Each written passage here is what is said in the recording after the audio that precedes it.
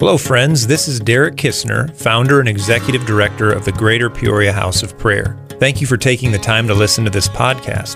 Whether you're hearing from me, my wife Mandy, or a trusted leader, it's my hope that it would serve you well in your walk with Jesus. Maybe you're listening at home here in Central Illinois, maybe in your vehicle, or even somewhere on the other side of the world.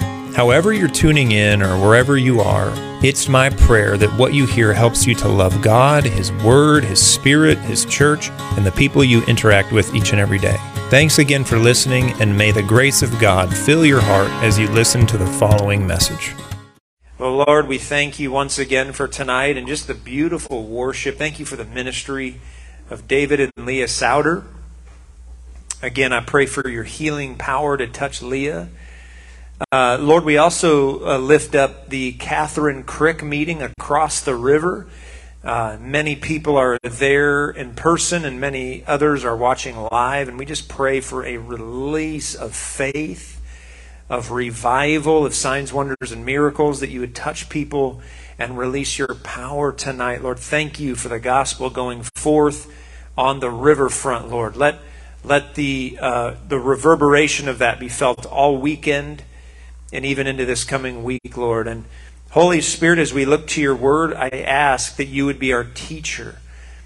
Spirit of truth, lead us and guide us into truth. Open our ears and tenderize our hearts and teach us how to respond to Jesus as we look in this passage, just as this woman did. In Jesus' name, amen. Amen.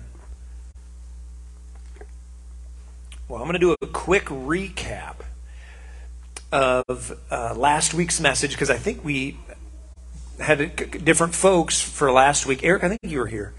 But last week, we looked at the woman who anointed Jesus with the alabaster jar. If you remember the story, she kind of snuck into a meeting, sort of. It was at Simon the leper's house. And there's Jesus talking and ministering. They're having a banquet. And then she just breaks this spikenard jar. And it's just an incredible amount of perfume. It's just, so aromatic. And everybody that's there is like, unbelievable. What a waste of so much perfume. It was so expensive. We could have sold that. And Jesus goes, that's how you see it.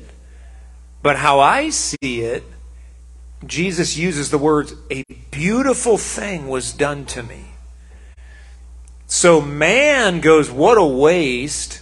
God goes, that was beautiful. I will remember that forever. That will be in your history forever, for all eternity. 1 trillion years from now, you and I will talk about when you did that. And so Jesus used a woman who had no ministry position, didn't own a business, had no stature in society, used this woman as a teachable lesson to all of the apostles and everyone present. And Jesus said only of one individual in the Bible, Jesus said of one person, this story will be told in your honor. And so we have the story in the Bible. Jesus says, I want to make sure this gets in the book. Now, what's interesting, this story is in all four Gospels, but in the Luke version, it's pretty evident that it's a different woman does a similar thing. And so Matthew, Mark, and John record Mary of Bethany breaking the flask. But in Luke, another woman, evidently, because the details are so different. I mean, there's little differences of details in the Matthew, Mark, and John. But Luke, it's clear it's a different story. It's a different woman, a different place, different figures. And this woman is referred to as the sinful woman. She also has an extravagant response to the Lord. So my thinking on this is when Mary of Bethany broke her spikenard jar, and it was, this incredible scene, word gets out, and people folk are folk. So stories start circulating and people go, Jesus really likes it when we break spikenard at the feet of Jesus. So do that. That's what we got to replicate. If God moved in one place, we got to keep doing it, right? And so human nature kicks in. So many people probably do this. Who knows for what reasons, but I think it was likely genuine. But this is just another instance of this happening in the Luke narrative. Before we get there to that passage, let me just share kind of a little parable just to orient our thinking. This is kind of a modern version of a parable that I'm about to read here. But just imagine some complete stranger comes up to you and says, "Hey, I just felt like I should give you $1,000 to pay down some credit card debt or something like that." If someone were to do that to you, you might be like, "Oh, wow, incredible, thank you. Yeah, I owed a few thousand, so yeah, I'll do that. I'll pay that down." If someone were to do that for you or for me, we'd be a fan instantly. We'd be like, "Wow, okay, cool, man." But if some complete stranger came up to you and said, "Hey, I want to pay off your entire mortgage." Whoa. We're talking about a whole nother league. We wouldn't just be like, "Cool." That would be life-changing. We would be more than a fan. We would probably follow them. We would probably sing their praises all of our life. We would have a different response. The little debt that I could pay down with $1,000, that's one thing. But if someone was like, "Hey, I'm going to pay down a lifelong debt, essentially, a 30, 50-year, kind of debt," we would go, "Oh my gosh." We would tell our kids about it. We'd tell our grandkids about it. It would be a formative event in our life. And that's sort of the story that Jesus tells in his lingo 2,000 years ago. And so that's just sort of the modern spin. A little bit of debt being paid down. We're a fan. We might click like on that. But, someone that does something extravagant like that, we would be a follower for life. It would be, something that we would never forget.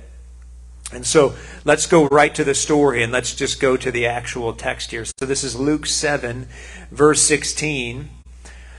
So the other three stories are at Simon the leper's. This is clearly in a different location because it says one of the Pharisees invited Jesus to have dinner with him.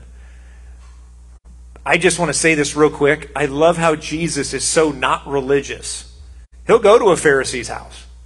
He knows what they're dealing with, but he'll go to anyone's house. He'll go to the sinner, he'll go to the tax collector, the undesirable, the Pharisee. He'll go anywhere because that's what God does. God goes, he'll meet with anybody. He'll come to anybody's level. He'll rise to the occasion. He'll lower himself. He's God.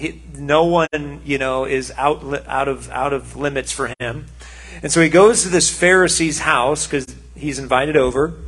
Goes to his house and reclines at a table. And it says, when a woman who had lived a sinful life in that town learned that Jesus was eating at the Pharisee's house, she brought an alabaster jar of perfume, and as she stood behind him at his feet weeping, she began to wet his feet with her tears. Then she wiped them with her hair. So this is a pretty dramatic scene.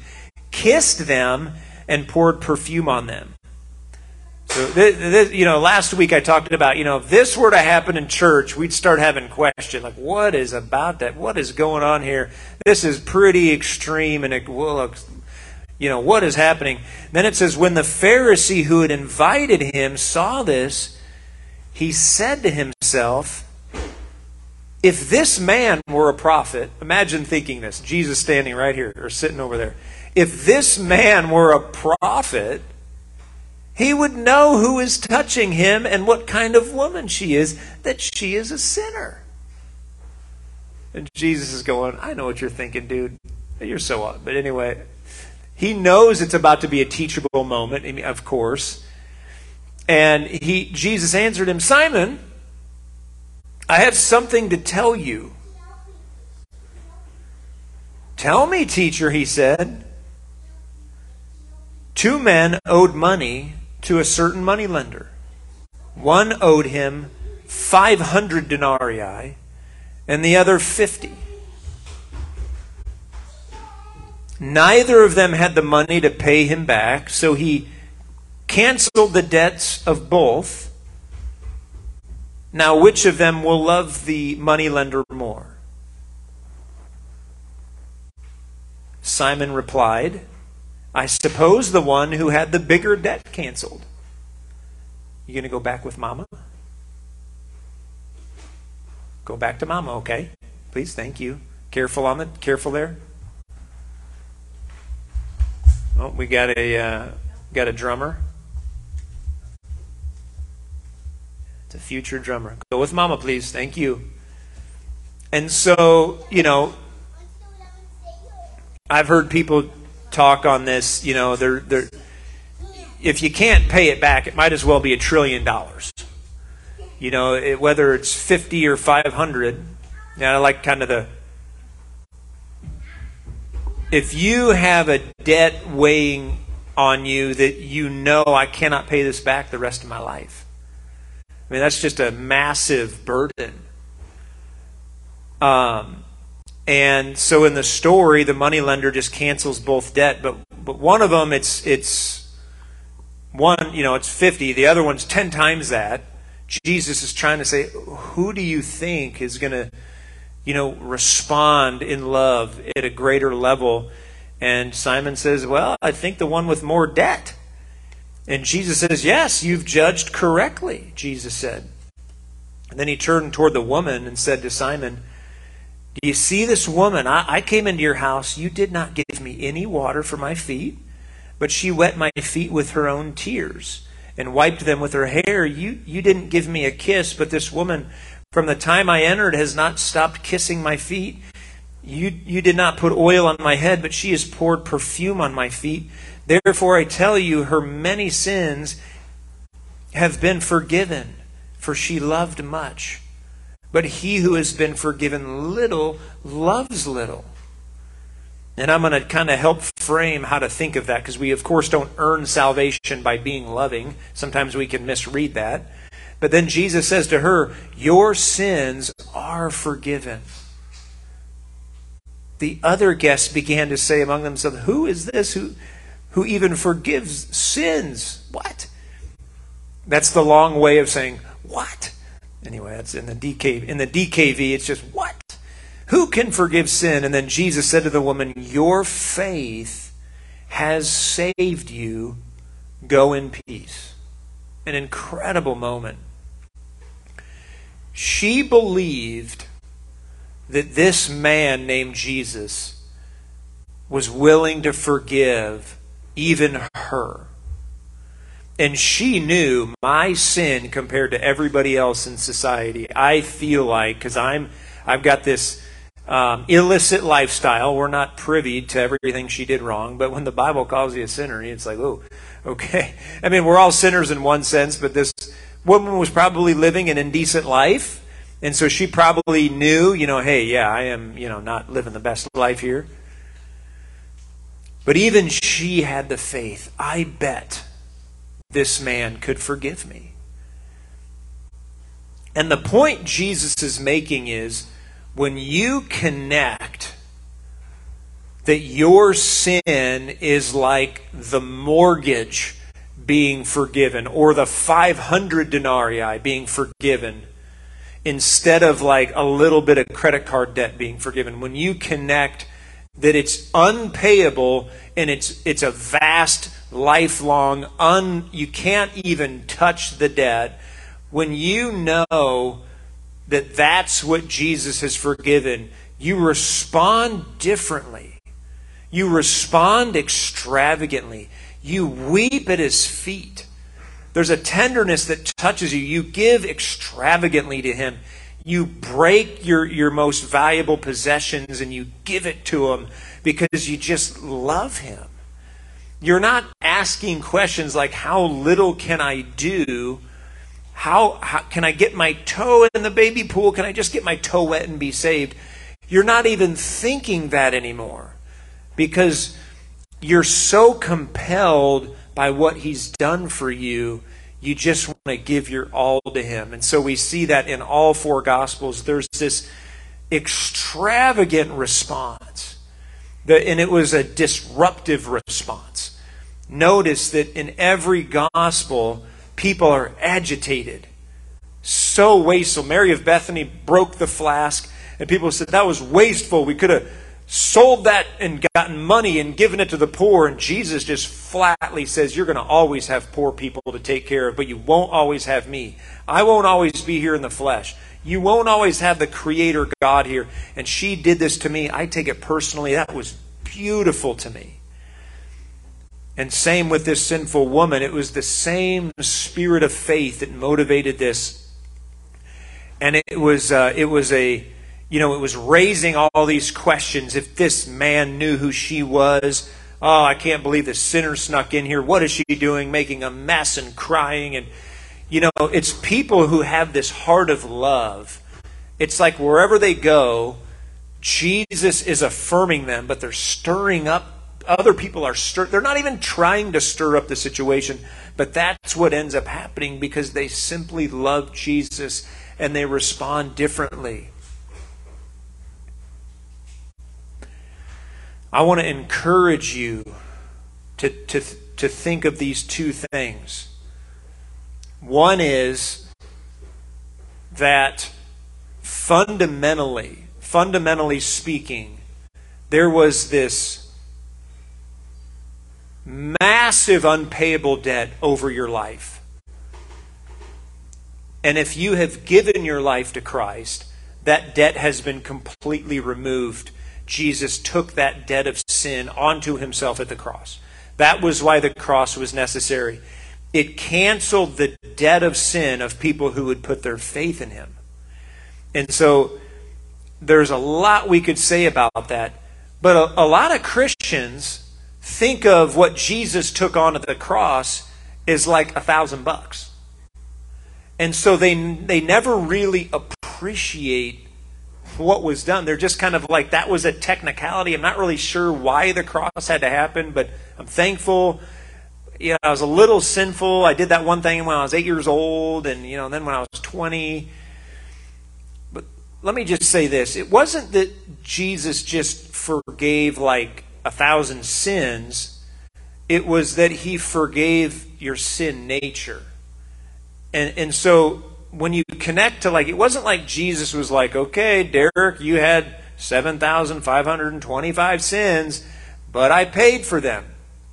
That's true, but in a more fundamental sense, there was no chance of me ever getting to God. There was no possibility of me stepping into heaven, no matter what. If I lived righteous my whole life, my sin nature would still keep me out. I was born in sin thanks to my great-grandpa Adam, who sinned. And so it wasn't that just I've sinned ever since I've been young, and I lied, and I cheated, and I stole, and misrepresented this and that. It was that no human being, apart from Christ, can step into God's presence and say, I should be here. Nobody can do that. It's like thinking, I'll just go visit the sun real quick because I have a fire suit on. Nobody can go put on the local fireman suit and just take a jet plane to the sun. I'm good. I've got my fireman suit on. You're going to burn up about 1 billion miles from it. You can't even get to the sun. You're 100 million miles away from it, and it's too hot, no matter what you're wearing. And we're talking about the creator of the sun. And the Bible says he dwells in unapproachable light. You can't even get into the light, let alone in God's presence. And Jesus says, nobody gets in there. Absolutely nobody can get anywhere near God because of human sin. But I want to tell you something. I've taken care of that. And so when you understand what was taken at the cross was the $1 trillion debt, the mortgage that was this lifelong, you would never be able to repay it. That's, again, sort of a trivial analogy. you respond different. Church is different. House of prayer is different. Christian community is different. How we give our money, our prayer life, everything's different when we realize, oh my, like I was not ever going to even be remotely touching the presence of God. I was never going to get into heaven. And so it just changes the conversation. Jesus is trying to help the people in this room understand this woman is connected to a truth. She understands she was forgiven a massive debt. And because she understands that, she responds in love. She loves me more. The implication is, Simon, everybody else, you're thinking, because you struggle with self-righteousness, you're thinking you're not sinful. You're thinking you're not sick. You don't need a doctor. You're thinking I'm good, and Jesus is going, you'll never love me that much. If you think you need me as like a technicality, or you think you need me just to give a little bit of added blessing to your life, you won't really move into the depths of love. But again, when you realize at the cross, by putting our faith in Christ, He removed the $1 trillion debt. And now you have access to His presence. You are favored by Him. You will be able to step directly into the presence of God for all eternity. That should move us deeply. And it should stir up and awaken this radical response, what I call in the title, it's a beautiful response to Jesus. When we know that He has done things like that for us, we respond with these beautiful choices that He says, oh, that's so meaningful to me. I mentioned this last week. Sorry, I got to get a little water here. It's a little hot in here, Glory.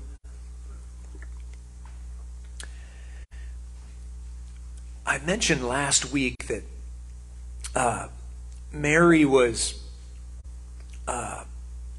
she was stirring up this, she breaks the flask and there's a mess everywhere and there's people rebuking her. When you see Jesus for who He is and what He has done for you, when you connect to that a little more, you just respond differently. And it's different than even the normal community of faith that's around you. And you don't do it to one-up people. You do it because that's how precious Jesus is to you. And you don't just do it once. It becomes like a part of your history. Like in every season of life, you look back and you go, oh yeah, I connected to who He was a little more, and I said yes at a deeper level, and then a couple years went by and I just rededicated again, and a few years went by and I just went all in again. And you look back, because no one does this perfect, but you look back and you're able to see wow, Jesus has really reached me, and I can see man, He is. There's 10 or 12. He's really gripped me. And you're kind of wow, how did that happen? But you begin to see oh, in every season, every couple years, it's I understand Him a little more, and I renounce my sin again, and I keep going for Him again, and He just becomes more beautiful and precious to me. Part of the good news of the gospel is that you can't come to the end of Jesus. There's more and more to Him. And so the more we stick with Him, He just gets better. And so throughout the seasons of life, it's not we're going to get to be 90 years old, Lord willing, or 100, and we go, yeah, when I was 75, Jesus I got to the end of Him. So I've just been kind of coasting for 25 years. We just got that last revelation. And that will never happen in this life, and it won't happen for eternity. 1,000 years in, a revelation of His grace is, oh my goodness, you're grace. And then 10 million years in, oh my gosh, your mercy. And then another trillion, and we're just getting started. I want to be like these women in these stories who saw something that the disciples didn't see, that the religious elite didn't see.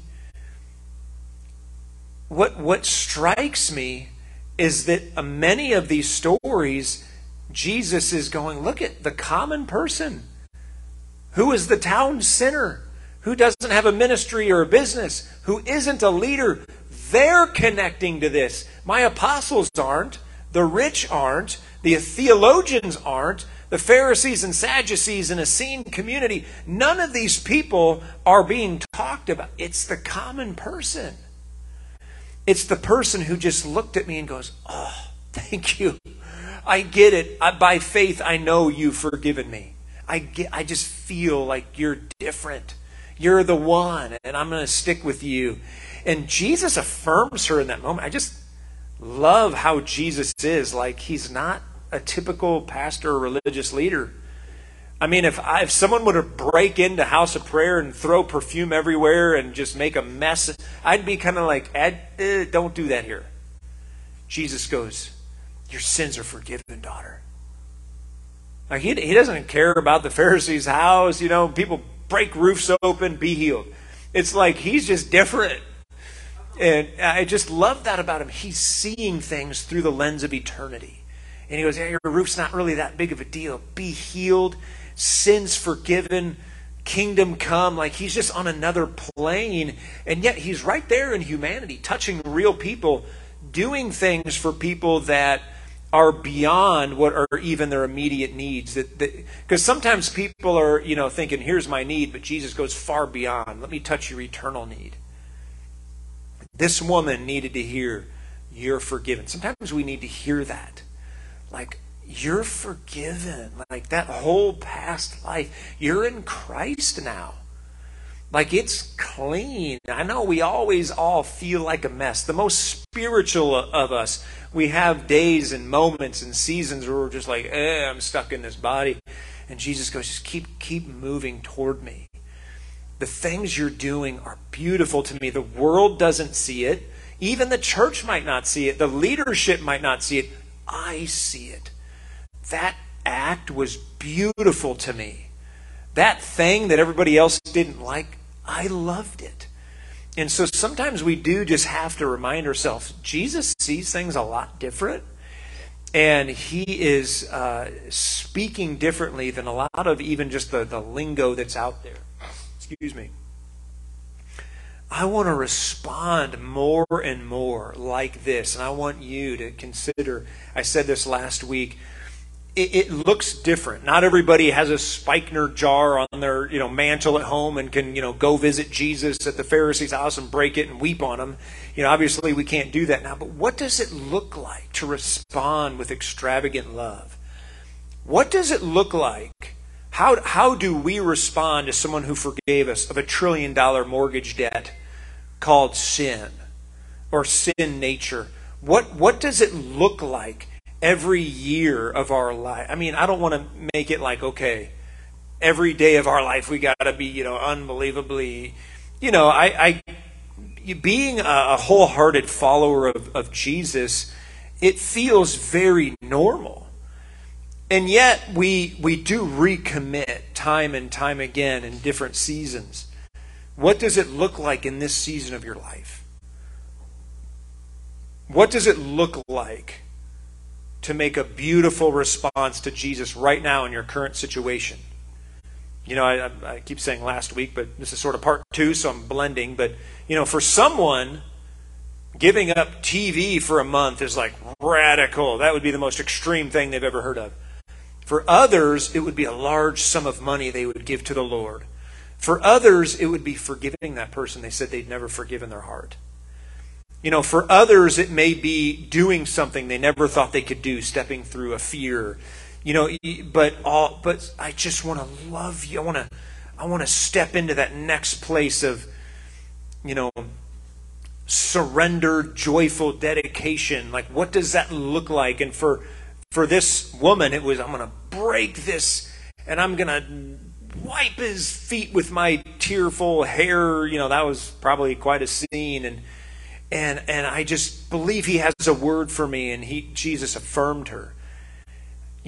I love about these stories, and I'm going to kind of land the plane and bring this to a close here in a minute. What I love about Jesus, he offers no correction. He does not correct Mary of Bethany.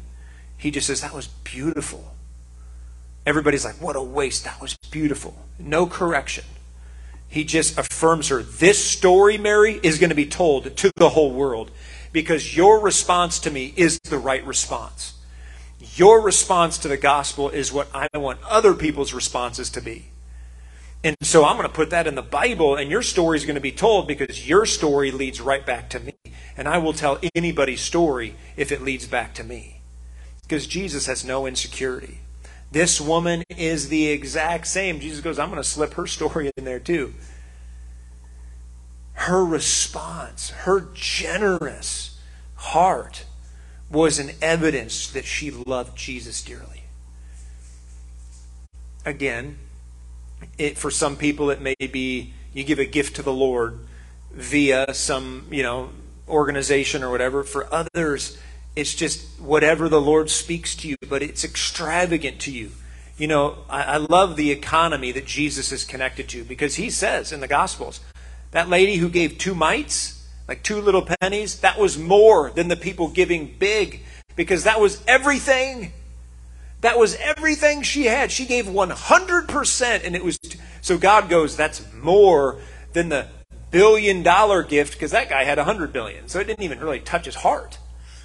Jesus goes, I see when it's 100% versus, and so I think, we live in this world and we're like, oh my gosh, Jeff Bezos gave $1 million. Well, that's like 0.001% of his wealth. That's nothing to him. I'd love to be able to give $1 million. I don't got it. But you get like when we give of all we have, and it might be small, Jesus goes, oof, that was big, and I'm going to remember that forever. And we're going to talk about that one day. That's on my spreadsheet. I will never forget about that. And so, as we connect to what he's done for us, we see how, oh my gosh, you're so incredible toward me. And then we just start thinking in this whole other narrative, how can I respond in love? How can I? Because a lot of people hear messages about being dedicated or being surrendered or holy and they're not thinking in terms of like a love narrative. They're not thinking of, oh, you loved me so much, I just want to love you back. Like that's you'll hear the term bridal paradigm. It's like you're just growing in love for him. It's the bride responding to the bridegroom like, oh my gosh, you're the greatest king ever. I love you and I just want to be more committed to you. And just the more we discover him, the more we understand him, the more we just want to go all in. And we're not even thinking it's called dedication. We're not even trying to be impressive. We're not trying to, do this or that. It's just, I want to give of myself more to you. And, I pray for a living. I'm not good at it. But some people will look at my life and go, oh my gosh, you're so dedicated. Like you do prayer and this. And I go, it really feels minimal. Like I'm doing the minimum. Like I just feel like there's so much more. Because some people literally think my life is like extreme. Because I transitioned from the corporate and I did the house of prayer and they and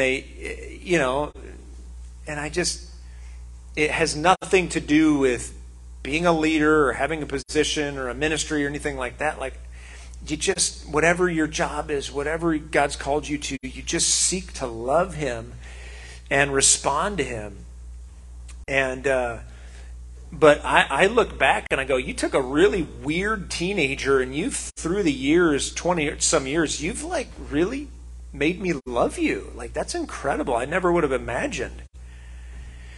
And if he could do it for quirky me, he could do it for anybody. And so, yeah, he did it. He paid it all, man. And so let's bring this to a close here. One last thought. Jesus loved us in such a way Jesus just didn't love us in a trivial way. He did the most important thing we would ever need. He took our sins. You guys know that. I'm preaching to the choir again. You know, love does the most meaningful sacrifice. Jesus could have come to the world and said, hey, everybody, come here. Here's $1 million. Everybody gets him. He could have multiplied millions of dollars. He could have done, he's God. He could have done way more than loaves and fishes. He could have done anything. He could have multiplied houses. We're talking about God here. And so, but Jesus could have done that. But he knew what the most pressing need was. He knew that what people needed most was an opportunity to get to God for eternity. People needed an opportunity to get their sins dealt with. And only he could have done that. Nobody else could have done that. And so he says, I'll go. I'll do that. I'll serve humanity in such a way that I'll pay the ultimate price. I'll lay down my life. I'll go to the cross. I'll live a perfect life so that people have a chance to believe in me and go to heaven forever, to have sin wiped off their dead. And so Jesus did something that no other human being could do or would do. And when you connect to the love of that, when you connect to he did something that was so radical, so sacrificial, so humble, it just makes you want to love him more and respond more in love. Amen and amen. I'll end right there. For more messages like this one, please visit our online teaching library at gphop.org/teachings. If you found this free material helpful in your walk with God, please prayerfully consider a generous donation.